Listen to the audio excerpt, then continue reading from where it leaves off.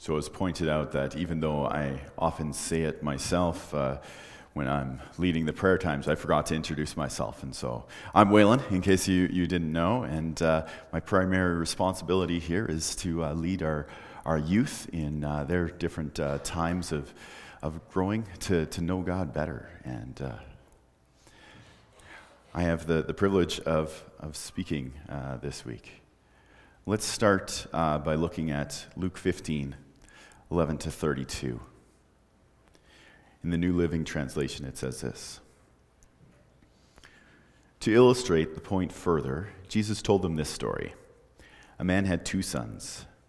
The younger son told his father, I want my share of your estate now before you die. So his father agreed to divide his wealth between his sons. A few days later, this younger son packed all his belongings and moved to a distant land. There he wasted all his money in wild living. About the time his money ran out, a great famine swept over the land and he began to starve. He persuaded a local farmer to hire him, and the man sent him into his fields to feed the pigs. The young man became so hungry that even the pods he was feeding the pigs looked good to him, but no one gave him anything. When he finally came to his senses, he said to himself, At home, even the hired servants have food enough to spare, and here I am dying of hunger. I will go home to my father and say, Father, I have sinned against both heaven and you, and I am no longer worthy of being called your son. Take me on as a hired servant. So he returned home to his father, and while he was still a long way off, his father saw him coming. Filled with love and compassion, he ran to his son, embraced him, and kissed him. His son said to him, Father, I have sinned against both heaven and you, and I am no longer worthy of being called your son. But his father said to the servants, Quick, bring the finest robe in the house and put it on him. Get a ring for his finger and sandals for his feet, and kill the calf we have been fattening.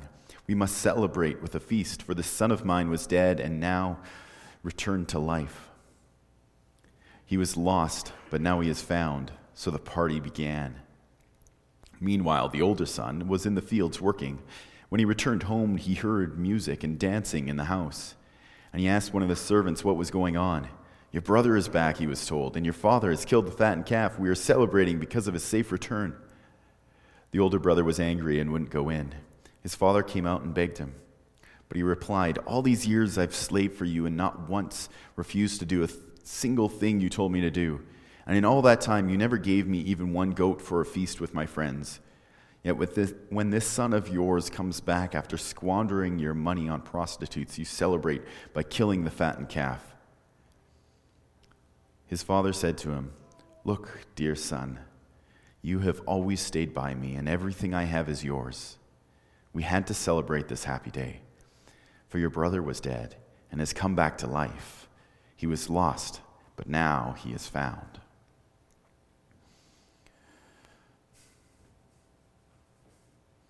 Heavenly Father, as we examine your word this morning, as we look at the things that you have put on my heart to share this morning,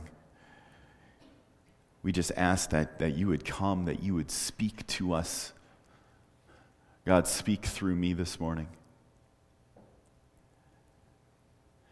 We ask that our ears would be opened, that we would hear what it is that you are saying to each one of us, that our hearts wouldn't be hardened or distracted, but that we can truly hear you. Lord, we just ask you to come. We pray this in Jesus' name. Amen. So this week, we are starting a new series. So we are going to be going through a number of pictures over the next few weeks. And these pictures are pictures of how we have misconstrued God, false images that we bring to how we have viewed God. And so this week, I wanted to look at how we can see God as this overbearing Father. How we sometimes think of him as demanding that he has these ultra-high standards and expect us to constantly meet or surpass them. That we think that praise is never given for achievement, or, maybe sometimes we get acknowledgement that we did something, but there's always that hint that we could have done it better. Or maybe other times he seems aloof or too busy for us. When we view God this way, a few different things can happen to us. And in fact, this parable helps us to see those things. One of them is we can be like the younger son, and we can run. We can go, God, he just wants too much of me. My father, he's so demanding. And so we just run. We run off.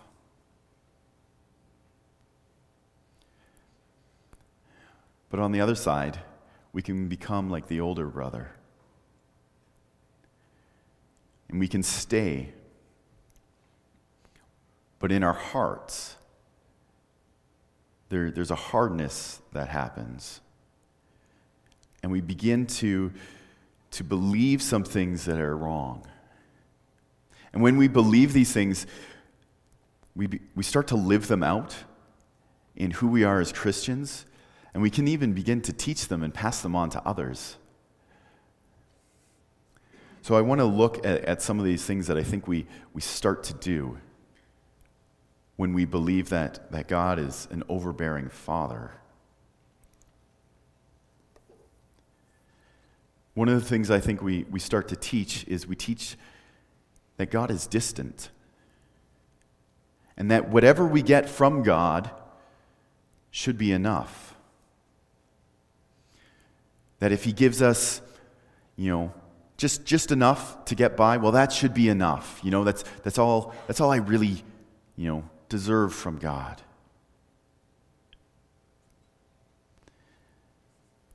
The older son, he says, you never gave me a goat for a party, God. Dad, he's saying, right? You never gave me even a goat so I could have a party. Here, the fattened calf got killed. Right? Like, come on, Dad. But what's the response from the father? He says, all I have is yours. It doesn't sound like there was this close, intimate relationship going on there. The father had not stood aloof. The son had. I don't think that's what the father wanted.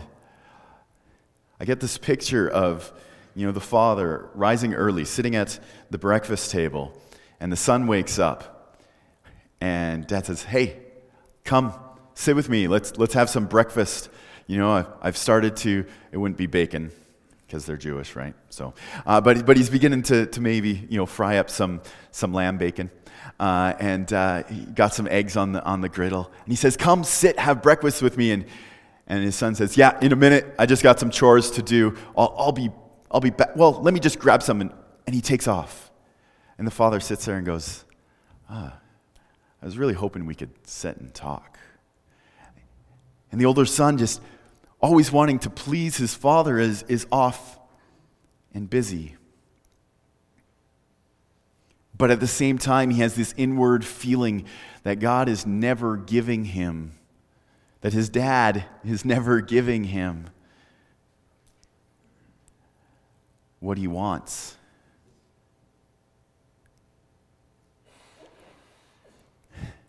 It's this funny picture. Because he says, everything I have is yours.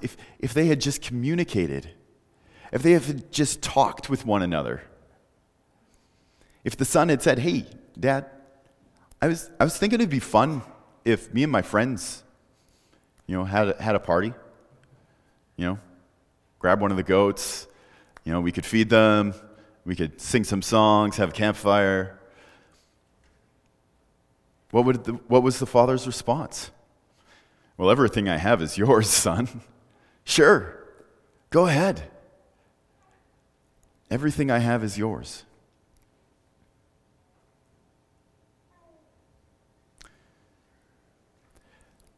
Sometimes we think, I know sometimes I can get this in my head, that we have to earn God's favor, right? That if I do everything good enough, if I do everything right, if I work hard enough, then God is going to be proud of me. Maybe you've had a father like that. I know sometimes I look at myself and my raising of my kids, and I want the best for them. And so, because I'm human, I go and I push them. And I say, you can do that better. Come on, let's do this. Let's work at this. And I get frustrated, and I get angry. And so I become that father, that demanding father. Says, let's do this. But that's me projecting who I am and my flaws and my faults onto God when I bring that into our relationship. Because that's not who He is. He knows all too well how imperfect we are.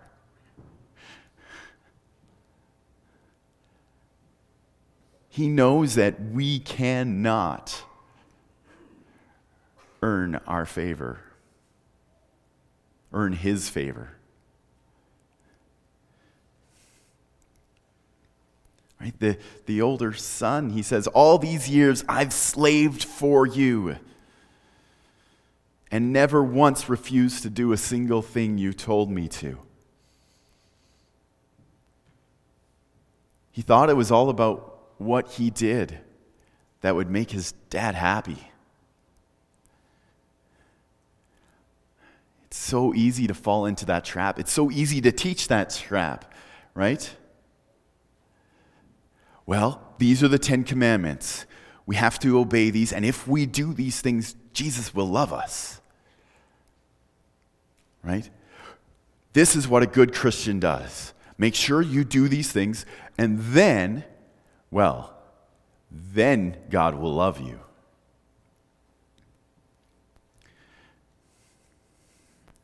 I think perhaps we've misread the words of Christ when He says, if you love me, you will obey my commands. We think this is clausal, not causal. Okay?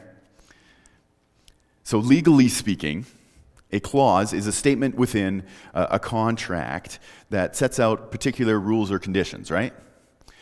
So a clause would say, well, if so-and-so does this, then so-and-so must do this, yada, yada, yada. This is how it's going to work out.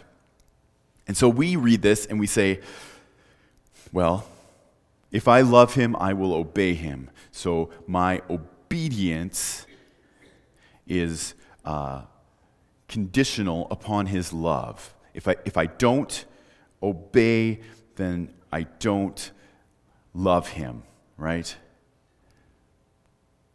I have to do this. This is because if I don't love Him, He won't love me, and then it'll just all be bad.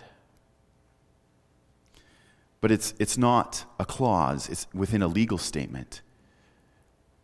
Jesus is just stating a fact. It's causal. If we fall in love with Him, we'll want to obey Him. We'll want to do the things that He's set out. It won't be that we are trying to earn His favor. It'll just be that we want to be with Him and do the things that He wants us to do, because we'll see His love for us and that they're good for us. It'll not be out of obligation, but out of desire. It's not, if you want to love me, you must obey me, but when you have fallen in love, you will want to obey me.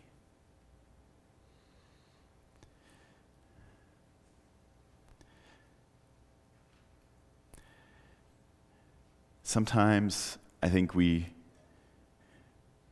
can believe that God needs to be feared more than he needs to be loved. That this father, that this overbearing father, it's like, oh man, if I don't do the right thing, he's not going to be happy with me. He's going to be upset. And the Bible says that if I sin, I fall short of God's glory, and then I'm going to go to hell. People will go and literally stand on soapboxes and preach hell, fire, and brimstone to people who have no idea who God is. And yes, Jesus preached about hellfire and brimstone. Yeah, he preached about those things. But he never did it to anyone who did not know who God was. When he spoke those words, he always spoke them to the religious leaders of the day. He always spoke to people who knew of God's amazing grace. His words of warning were much more for the church than they were for the unbeliever, for those that didn't know. And so we do God a great disfavor if we teach the fear of God without teaching his love, because that's not who our Father is.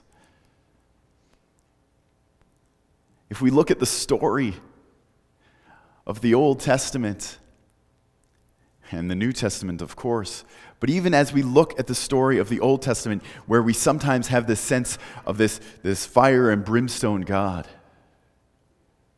we see constantly God inviting grace.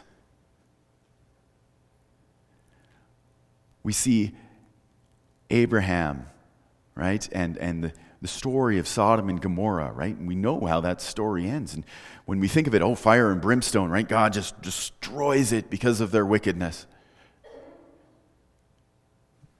But we forget the earlier part, where God goes and says, should we tell Abraham what we're about to do?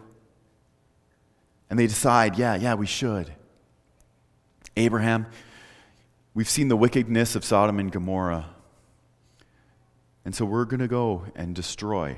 And Abraham says, well, what if you find some, 40 people there that love you and are obedient to you? And he says, okay, if I find 40 people. Well, God, what if there's only 20? Okay, if I find 20. Well, okay, so maybe there's not 20 and there's only 10. God, then we'll use... And he says, yeah, if there's 10. And so, why did God do that? Why did God stop to tell Abraham? Well, we could think that it was because, he did have a relative, right? Lot was in the area, right? He was there. And so maybe that's why. Maybe he was trying to warn him. But I think God was giving opportunity for Abraham to get a picture of his grace, that he is constantly desiring grace. And if we pay attention to that story, as that story goes on, he does not find 10 people there. The fact is, he only finds one person who is really righteous. And even when he finds that one person, he tries to save 4. This is God's grace. When he finds one, he saves 4. And one sins immediately and perishes, and so only 3 are saved. But that is a picture of God's grace, always trying to save more. And yet we can get so caught up in this idea of fear.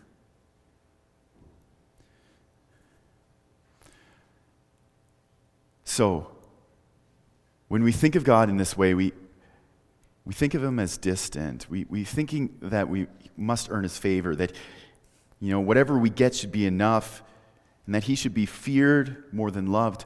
But that's not who our Father is. Our Father is a good Father. He is a loving Father. He is caring.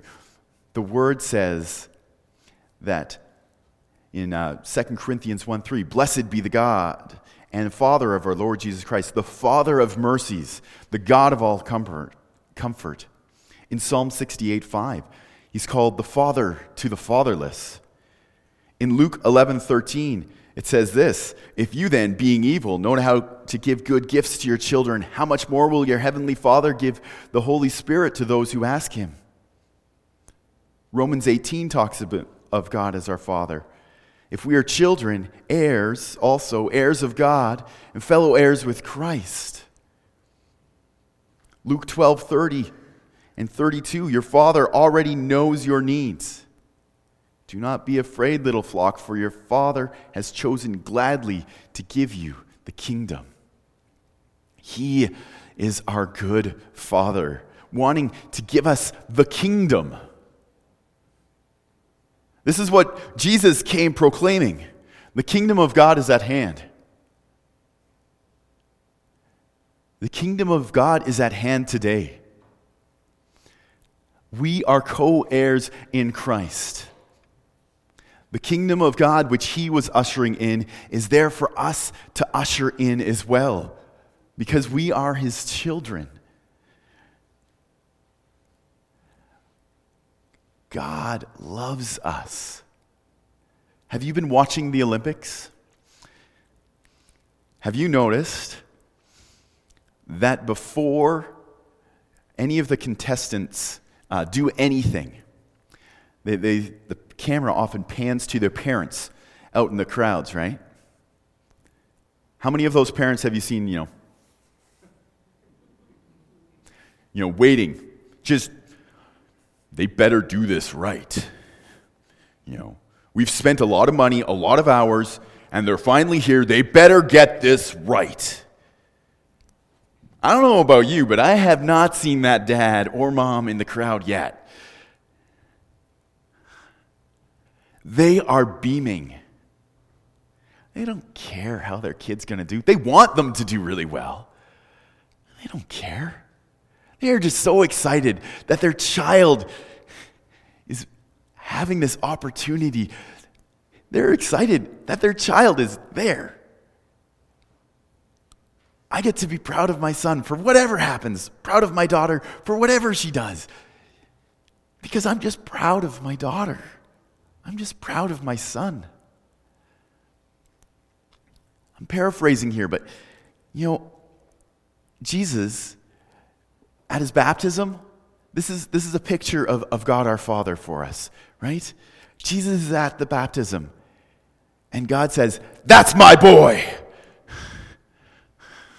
He's awesome."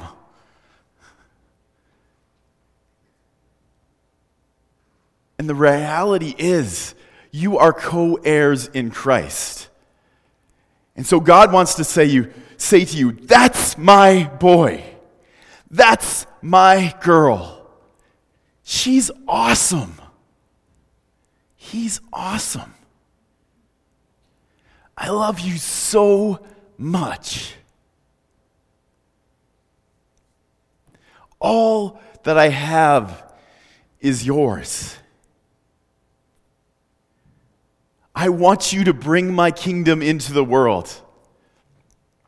That goat's yours. The cow's yours. The entire flock is yours. Use it.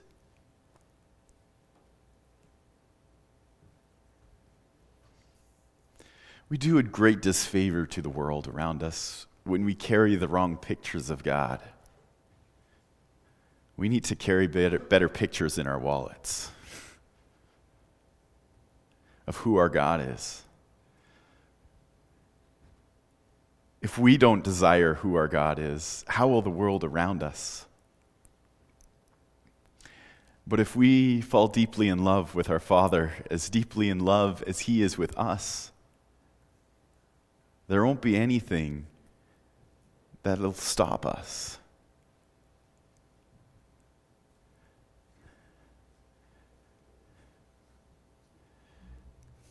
In Matthew 22, Jesus tells a parable.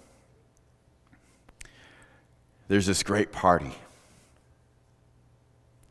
Right? God the Father is going to have this great party. And he invites everyone to come, but no one seems to be able to make it. And so he says, go out into the streets, invite everyone in. Whoever will come, have them come in. And so they do. They invite all these people in from the streets. But then there's this one guy who's there in the midst of everyone. And he's just, he was poor, so he's just dressed in his shabby clothes.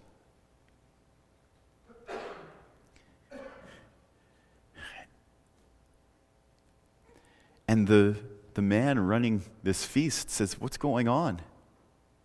Why is he dressed like that? Where are his wedding clothes?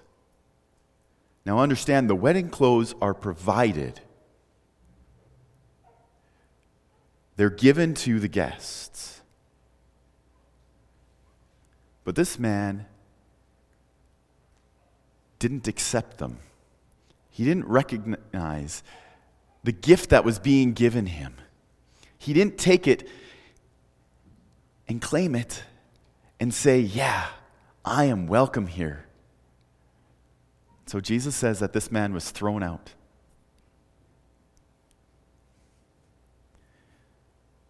I think sometimes I forget to put on the wedding clothes. And I stand as an heir of God in my old dirty garments, rather than realizing what it is that God has given me. Estevan Alliance Church, let's put on the wedding clothes. Let's walk in the love that the Father has for us. Let's share that with others. Let's carry good pictures. Heavenly Father, we thank you for who you are.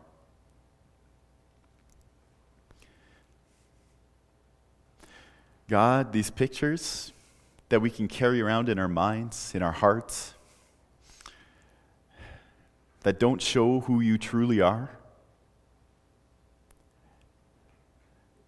God, help us with those. Help us realize what the root issue is there. Help us give those over to you. Let us know you as the Father you truly are. One who comes to the stubborn and obstinate son and invites us in. One who loves us dearly and says, that's my child. Help us to show that to the world around us.